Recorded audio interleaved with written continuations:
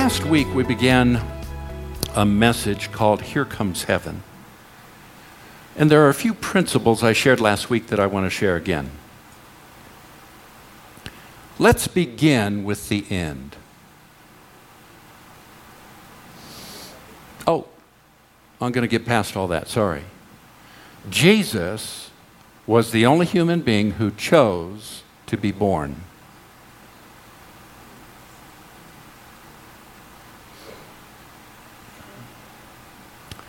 And we found out last week that the reason he came to this planet was to inaugurate his kingdom. He was looking forward to the end. So we're going to begin with the fact that God's desire from eternity is to bring all things together, both in heaven and in earth. He's all about that. He's all about relationship. He's all about closeness. And he's not about separation. And he's not distant from you. Say, yeah, you don't know me. Well, God does. And I'm telling you, regardless of what might be going on in your life or decisions you've made, God is not far from you. And he sent Jesus to reconcile all things in heaven and on earth to himself. Look at this, Ephesians 1. Making known to us the mystery of his will according to his purpose, which he set forth in Christ as a plan for the fullness of time, to unite all things in him, things in heaven and on earth. Here's Philip's translation. All human history shall be consummated in Christ. Everything that exists in heaven or on earth shall find its perfection and fulfillment in Christ. So by Jesus' coming and his death, his burial, and his resurrection, he inaugurates not just forgiveness of sins. He does not start, thank you, Tim. He does not start the Christian religion, contrary to popular thought. He inaugurates his kingdom. And I submit to you that this world, in fact, the entire cosmos, is a different place because of what Jesus accomplished in his coming to this earth.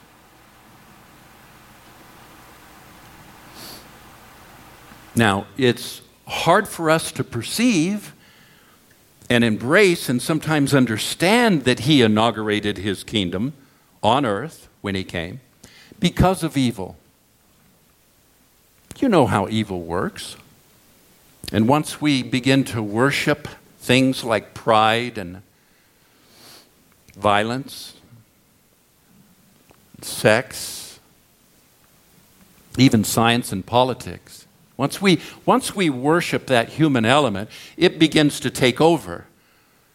And we as a vessel for his glory, which is what he created us to do, is to give him glory, break. That vessel breaks. It's called sin. Now, in that state of brokenness, God had a plan.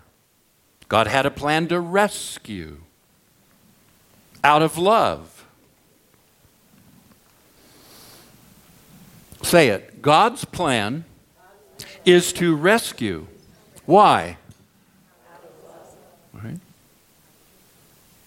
And that love that he had for you from eternity past, when before the world was founded, the Lamb, the Bible says that God's plan for the Lamb, Jesus, was before the world began. Did you know you are not a product of your parents?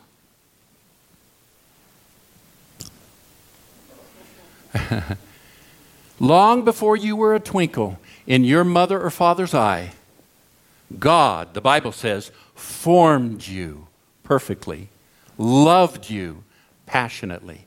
And that love never changed, even in the fall. In fact, God left the garden with Adam and Eve. Think about that. You remember how There's all this teaching about how God put Adam and Eve out of the garden because he was mad at them and angry at their sin. Interesting thing is, God went with them. Why? So that he could be close to them. So that he could love them. So that he could embrace them. So that he could demonstrate his passion for man. It's as though when you think about Christmas and Christ's coming and you sing the carols and all of that, it's as though there's this sort of sigh of relief. Someday I'm going to go to heaven. Dear ones, you need to hear something this morning. Heaven is not your goal. And it was not the goal of Christ when he came. Well, Pastor, this is certainly a different Christmas message. Yeah, it is.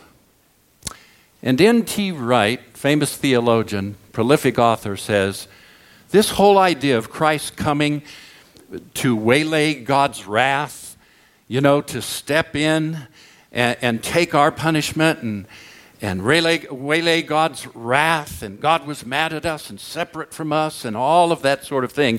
And so even Christmas really comes about sort of begging God for forgiveness, just admitting, that we're weak, we're not loved by God, and asking for his forgiveness, and someday, if I live a good enough life, I'll get to go to heaven. N.T. Wright says, this is a very low grade, almost pagan view of God, which we get by moralizing our view of humanity. Morals matter tremendously, but humans are more than a moral-keeping machine.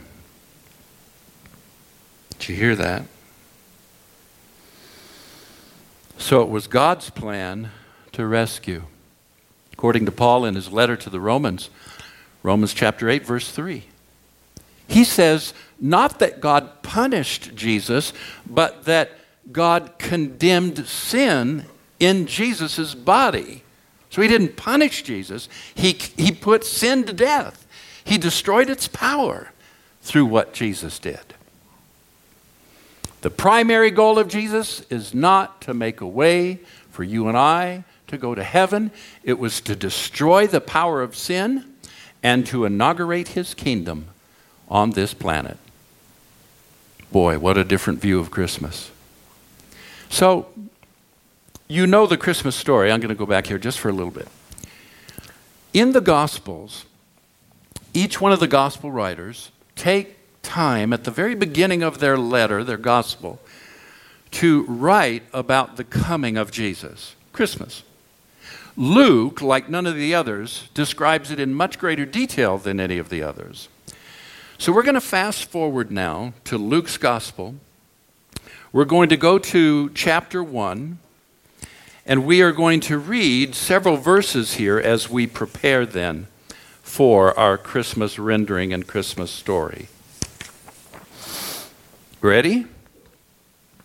And I submit to you, as we read through here, what you're going to experience is this. Christmas is the restoration of God's presence, both on earth and in your life. Let's go. Verse 26 and 28, Luke chapter 1. In the 6th month, the angel Gabriel was sent from God to a city of Galilee named Nazareth, to a virgin betrothed to a man his name was Joseph, of the house of David. And the virgin's name was Mary. And he came to her and he said, "Greetings, O favored one. The Lord is with you." Now, there are two announcements regarding the birth of Christ. Number one, from both Matthew's account of the birth of Christ and then Isaiah prophetically speaking of the birth of Christ, the word Emmanuel is used. And Emmanuel is going to come. The Christ child will be called Emmanuel. Can anybody tell me what that means? You all know, sure. If you've been to church service or Sunday school, you learned that means God with us. So the announcement of the angels to the shepherds was that his name meant God is going to be with you, the restoration of God's presence. God does not desire to be distant from the earth. God does not desire to be separate from us. And so he even names his child and his coming Emmanuel. Then there's a second proclamation made to the shepherds by the angels. Peace on earth, right? Peace on earth, goodwill toward men. Now, Jeff, I don't know if I put this in here or not. I don't think I did. But the Passion Translation, listen to this. The Passion Translation of that says this. Glory to God in the highest realms of heaven, for there is peace and a good hope given to the sons of men. There is no longer any reason for me or you to walk around during our week filled with discouragement, despair, and disappointment. Christ came to inaugurate his kingdom and restore hope. If there's anything that should fill our life all week long, despite our circumstances, it is hope. Now, one of the reasons we do not have hope is, of course, our circumstances, but our religious views. Our religious views keep us, once again, from being both close to God as well as receiving this message that he came to give us hope. He came to inaugurate his kingdom. He came to defeat the power of the devil and sin and destroy it all, which he was successful in doing. And so I this week while I was studying, I came across an article. I just lifted one sentence. Listen to this. See if it rings a bell to some of the religious training that you have had. I know it did for me. Here's the sentence. Listen. Because of sin, God requires sacrifices to make atonement and restore his favor. That was in an article I was reading about Christmas and the coming of Christ. I'll read it again. Quote, because of sin, God requires sacrifices to make an atonement and restore his favor. So in other words, without sacrifice, God does not look favorably towards you. And if you don't perform the sacrifices properly, you are outside of God's favor, and God's wrath rests upon you. That's common religious teaching. Now that's interesting because according to Psalm chapter 40, verse 6, and Hebrews chapter 10, chapter 10, verse 5 and 8 says this, sacrifice and offering you did not desire. You did not, you had no delight in them.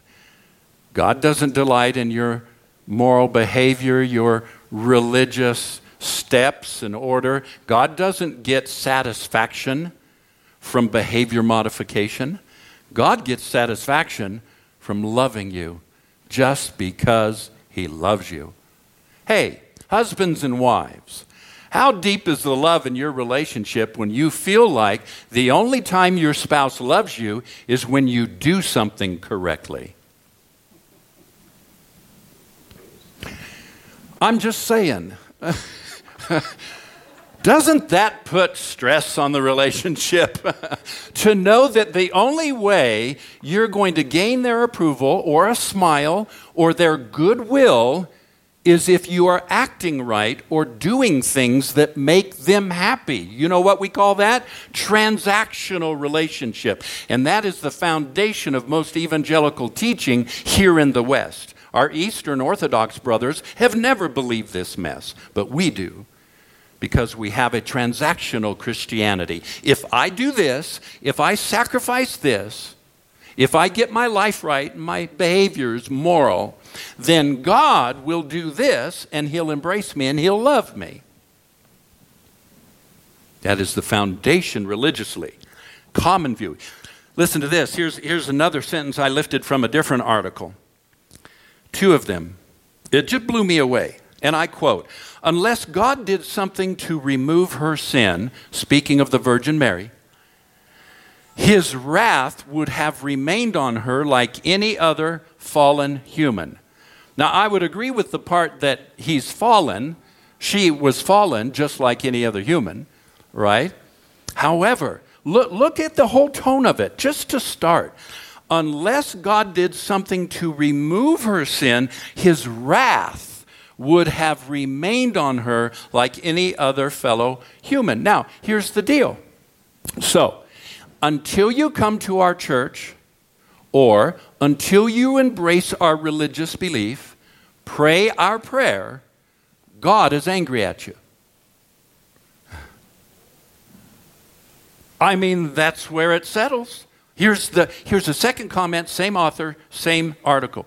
The greatest blessing Mary received was that her child saved her from her damning sins so that he could bring her to God. So in other words, even the Virgin Mary was distant from God prior to her behavior, prior to her yes. What if she had said no? Just being real with y'all. Hey, ladies, an angel shows up and tells you you're getting pregnant. Now, I don't know. There might be some salvation in your head, some redeeming fact that it's going to be God that you're going to carry in your belly for 9 months. I mean, maybe that would get you over, past childbirth pain and, eating pickles and ice cream in the middle of the night and all the things that you have to put up with for 9 months. I mean, maybe that would carry you through knowing the divine destiny of what you have inside. But most women do not look, I'm just going to stop because I'm getting in trouble. So what if she had said no? Would she still be damned? Would she still be distant? It is our religious thought. But now I want to read verse 28. He came to her and said, "Greetings, O favored one, the Lord is with you."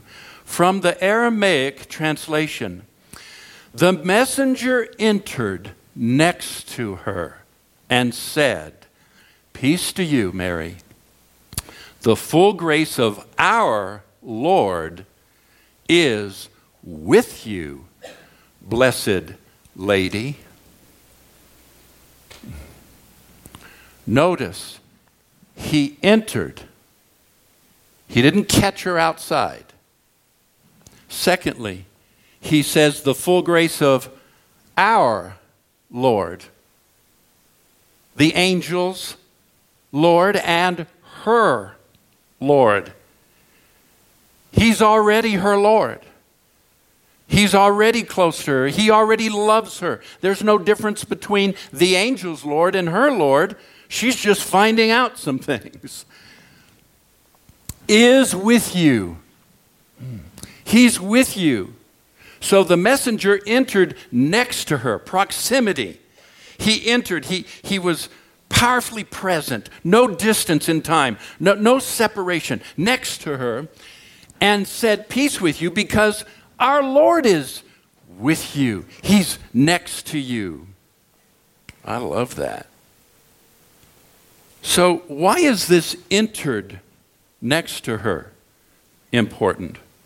Well, because you know that just a little bit earlier in the chapter, there's another sort of supernatural birth of somebody else, right? Given to Elizabeth, who is Mary's cousin, who gets pregnant 6 months before Jesus comes into Mary's womb through the Immaculate Conception. And 6 months prior, Elizabeth, who's an elderly prayer warrior, praying daily in the temple with her husband, she gets pregnant with John the Baptist. Right? Now, when that happens, an angel comes also. But he stands outside and he gives her the prophetic proclamation at the temple. But when this angel comes to Mary, he comes inside of her home, introduces himself, and says, "Mary, God loves you, he's with you, and guess what? He wants to use your body to bring forth the God of the universe who is going to initiate his kingdom, inaugurate his kingdom." What's the big deal? Well, one was legal, One was judicial and in the temple, and the other was personal, relational, and based on God's pure love. Love that. Oh my goodness. Let's summarize that real quick. He entered next to her. So Gabriel appeared to Zechariah. That was legal or judicial. But when the angel appeared to Mary, it was relational, out of pure love. So he entered next to her. He said, "Our Lord." So he was Mary's Lord also. He's with you. This is the language of goodwill. It's the language of Emmanuel. It's the language of Christmas all over again. Then we go to verse 29 and 30. But she was greatly troubled at the saying, and she tried to discern what sort of greeting this might be. And the angel said to her, "Do not be afraid, Mary, for you have found favor in God's sight." I don't know about you, but it kind of sounds like behavior modification, goodness, moral uprightness. It just seems to, in this translation of it, Mary, you have found favor in God's sight. So you've been good enough. Remember the little song, the jingle, Christmas jingle we used last week in the message? Does anybody remember that? Oh, it's very popular. The one about Santa. He knows when you are sleeping. He knows when you are, right? He knows whether you've been bad or good, so be good for goodness. Who is this creepy guy? He acts like God. He knows when you're sleeping. He knows when you're awake. And he's looking at a list of morals to judge whether you're right or wrong, good or bad. Now, that's the way the song goes. But the interesting thing is, that song was penned out of a general religious belief we have over here in the West that comes out of our theology. God is distant. He's angry.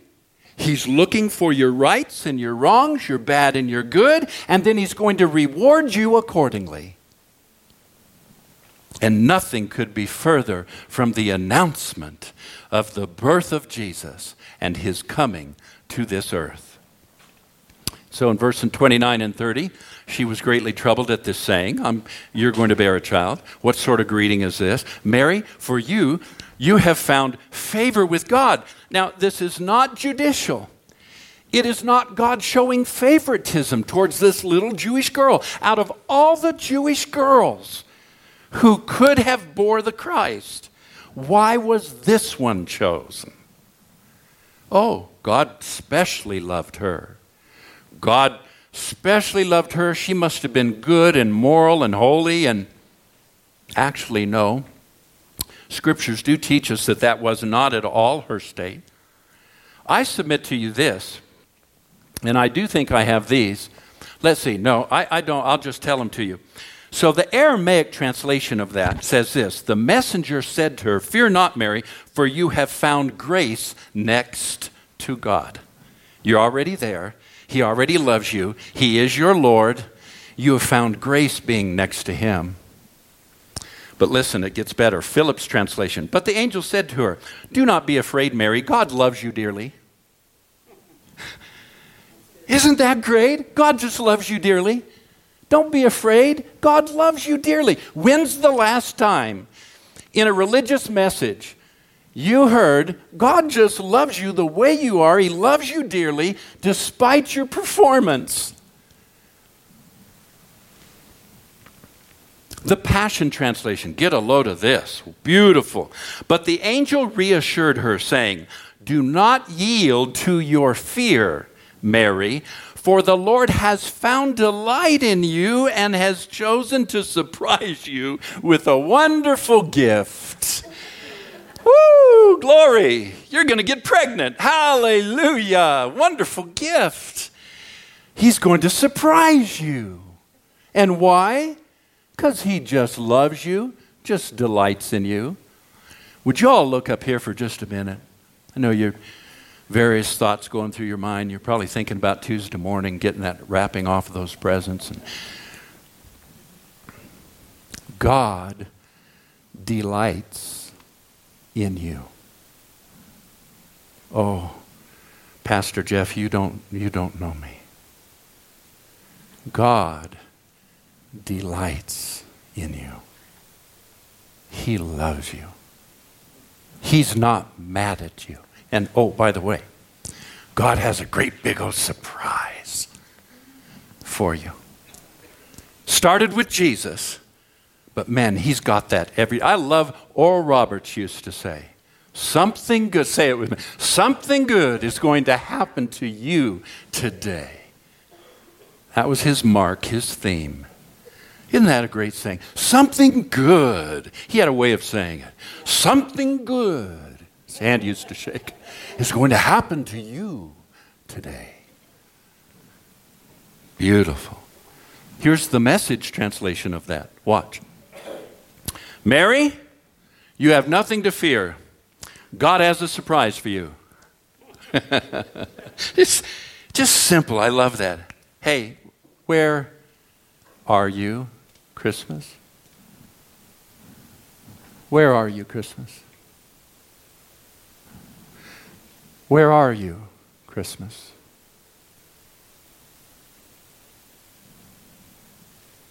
Christmas is within you. Christmas is within you. Christmas is within you.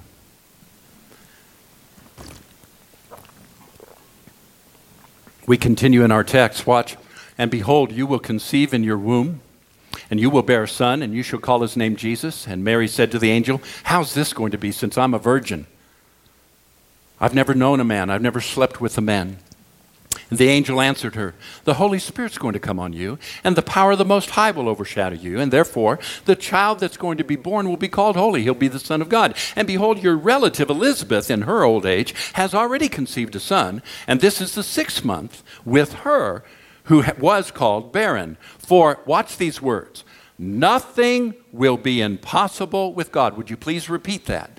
Nothing will be impossible with God. Let's keep reading. And Mary said, behold, I am the servant of the Lord. Read what she said back to this angel.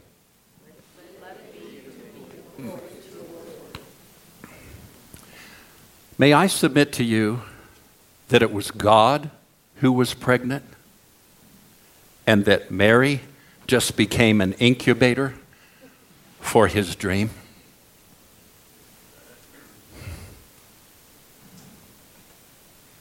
Your entire life on this planet, the only responsibility really that you have is to do what Mary did.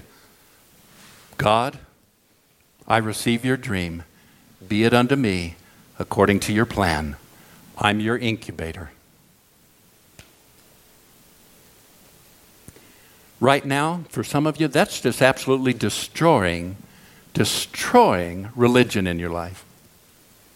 To hear that God is not mad at you, that he's not far from you, that he's dreaming through you and that you can be the incubator. I want you to read it out loud. Say it. God was pregnant. Mary just became the incubator for the dream of God.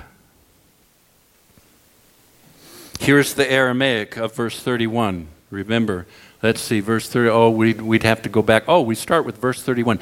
And behold, you will conceive in your womb and bear a son. Here's the Aramaic. For behold, you will receive a pregnancy. God was pregnant. The angel said, hey, here you go. You're going to get pregnant with God's dream.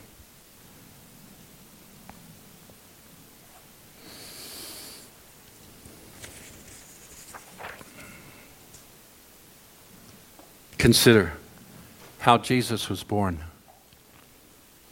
God sent his word. Psalm 107:20, I will send my word and heal them. John chapter 1, verse 3 and 14. Or John chapter 1, verses 1 and 3, or 1 through 3 and verse 14.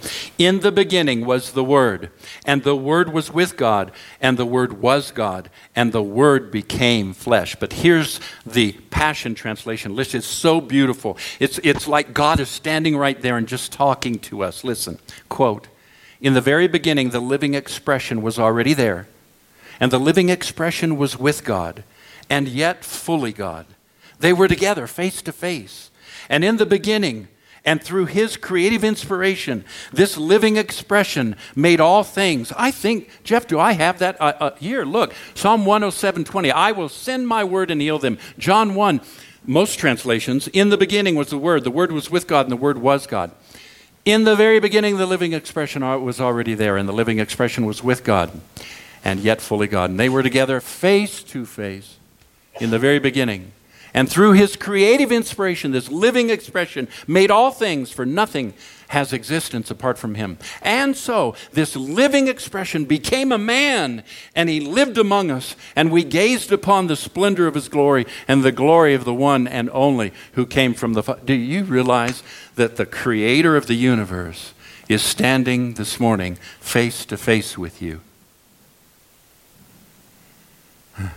He's not separate, and he's not angry. And he says, hey, I have a dream for your life. I have a destiny for your life. Would you be willing? Would you be willing to carry it? All you have to do is say yes. Can God get a yes this morning? For carrying his dream. Verse 37. No word from God will ever fail. That's the New International Version. Now look at this. Mary responds to the angel in verse 38. Let it be to me according to your word. Or the Aramaic says, it will be for me just like your word. When God says it, it's going to happen like that for you, just like his word. His promises are true. His promises are good. Especially the younger individuals in our midst might be familiar with a famous movie that came out in 2000 called The Grinch That Stole Christmas. Anybody seen that movie? Parents, you seen that movie? The Grinch is a bitter, grouchy, cave-dwelling creature with a heart 2 sizes too small. And he lives as a hermit on a snowy mountain crumpet, a steep, high mountain just north of the town of Whoville, home of the merry and warm-hearted Whos. His only companion is his unloved but loyal dog, Max. From his cave, the Grinch can hear the noisy Christmas festivities that take place in Whoville. Continuously annoyed, he devises a wicked scheme to steal their presents, their trees, and their food from their Christmas feast. He crudely disguises himself as Santa Claus and forces Max, disguised as a reindeer, to drag a sleigh down the mountain towards Whoville. Once at Whoville, the Grinch slides down the chimney of one of the houses, steals all of the Who's Christmas gifts and presents, the Christmas tree, and the log for the fire. He's briefly interrupted in his burglary by Cindy Lou, a little Who girl, but concocts a crafty lie to effect his escape from her home. After stealing from one house, he does the same thing to all the other houses in Whoville. How many of you've seen the movie? I had not seen the movie. I didn't know this little story. It's so powerful. It's wonderful because it's all about. It's a beautiful analogy about the coming. You've got to listen. After spending all night stealing stuff from the houses of Whoville, the Grinch travels back to the top of Mount Crumpet, intending to dump all of the Christmas stuff into the abyss. As dawn arrives, the Grinch expects the people in Whoville to let out bitter and sorrowful cries, but he's confused to hear them singing a joyous Christmas song instead. He is puzzled until it dawns on him that maybe Christmas, just perhaps, it means a little bit more than just presents and feasting. The Grinch's shrunken heart suddenly grows 3 sizes, and the reformed and liberated Grinch returns to the village to give back all that he's stolen from the Whos. Christmas is about the love in your heart and what you give to others. Hi, Robert.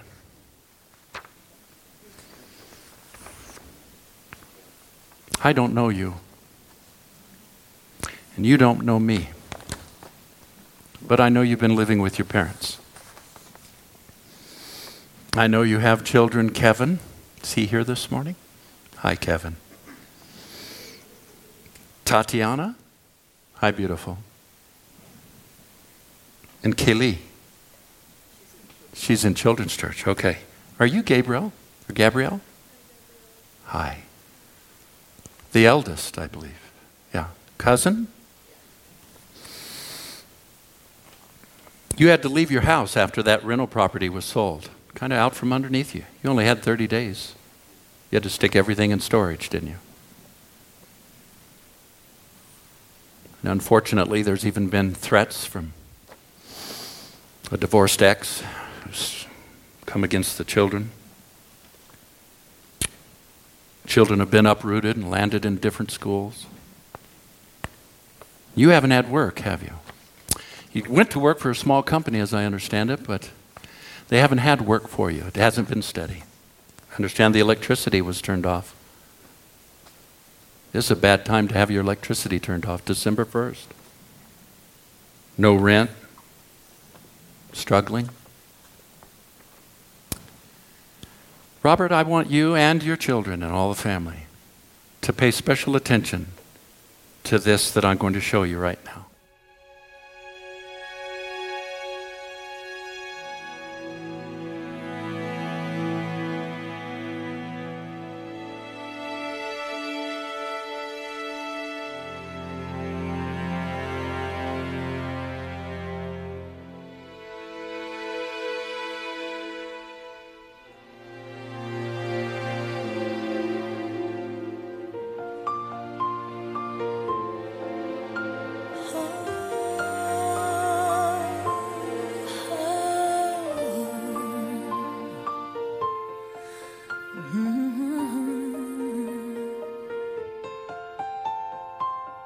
Where are you, Christmas?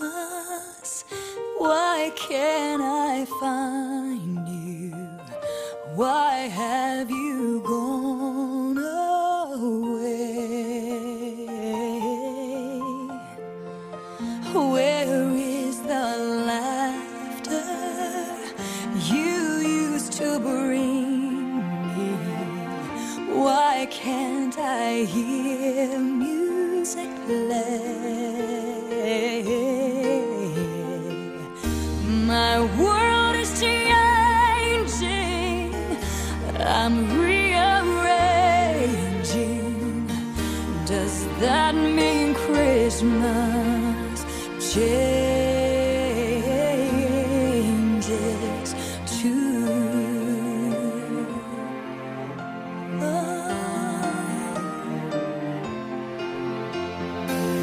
Where are you, Christmas? Do you remember the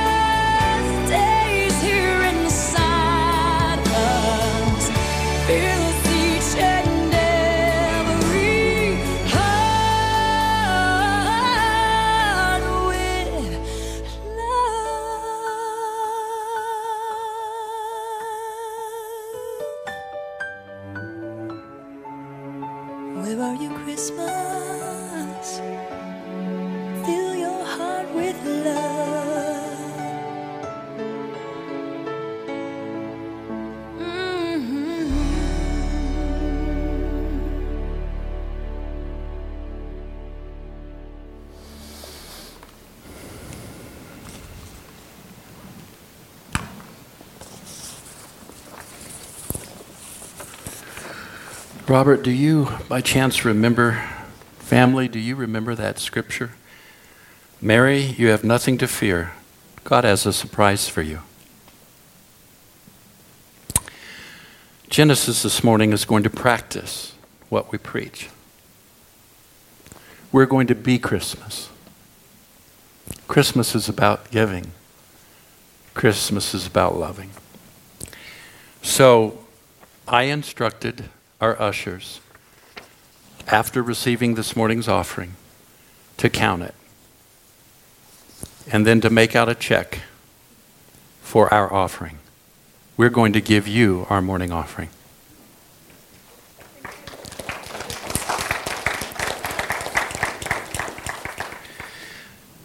You're not familiar with this gospel. It's called the Gospel of Thomas. It didn't make it into the canon of Scripture in our English Bibles, but there are definitely some inspired words in it. If you bring forth what is within you, what you bring forth will save you. If you do not bring forth what is within you, what you do not bring forth will destroy you. Robert, I wish this were thousands of dollars larger. I have viewed that clip dozens of times. And the part that really gets me is when the angel first comes and wipes away the tear of the little girl who's feeling hopeless, wipes away her tear, says goodbye. We hope that this check will in some way wipe away some of the tears. And we bless you this morning. Not because you're good and you might be wonderful. Not because you know us. I don't know you from Adam. This is the first time I've ever seen you. But just because this is what Jesus would do. And he wants you to know for the rest of your life, he is not distant from you. He loves you.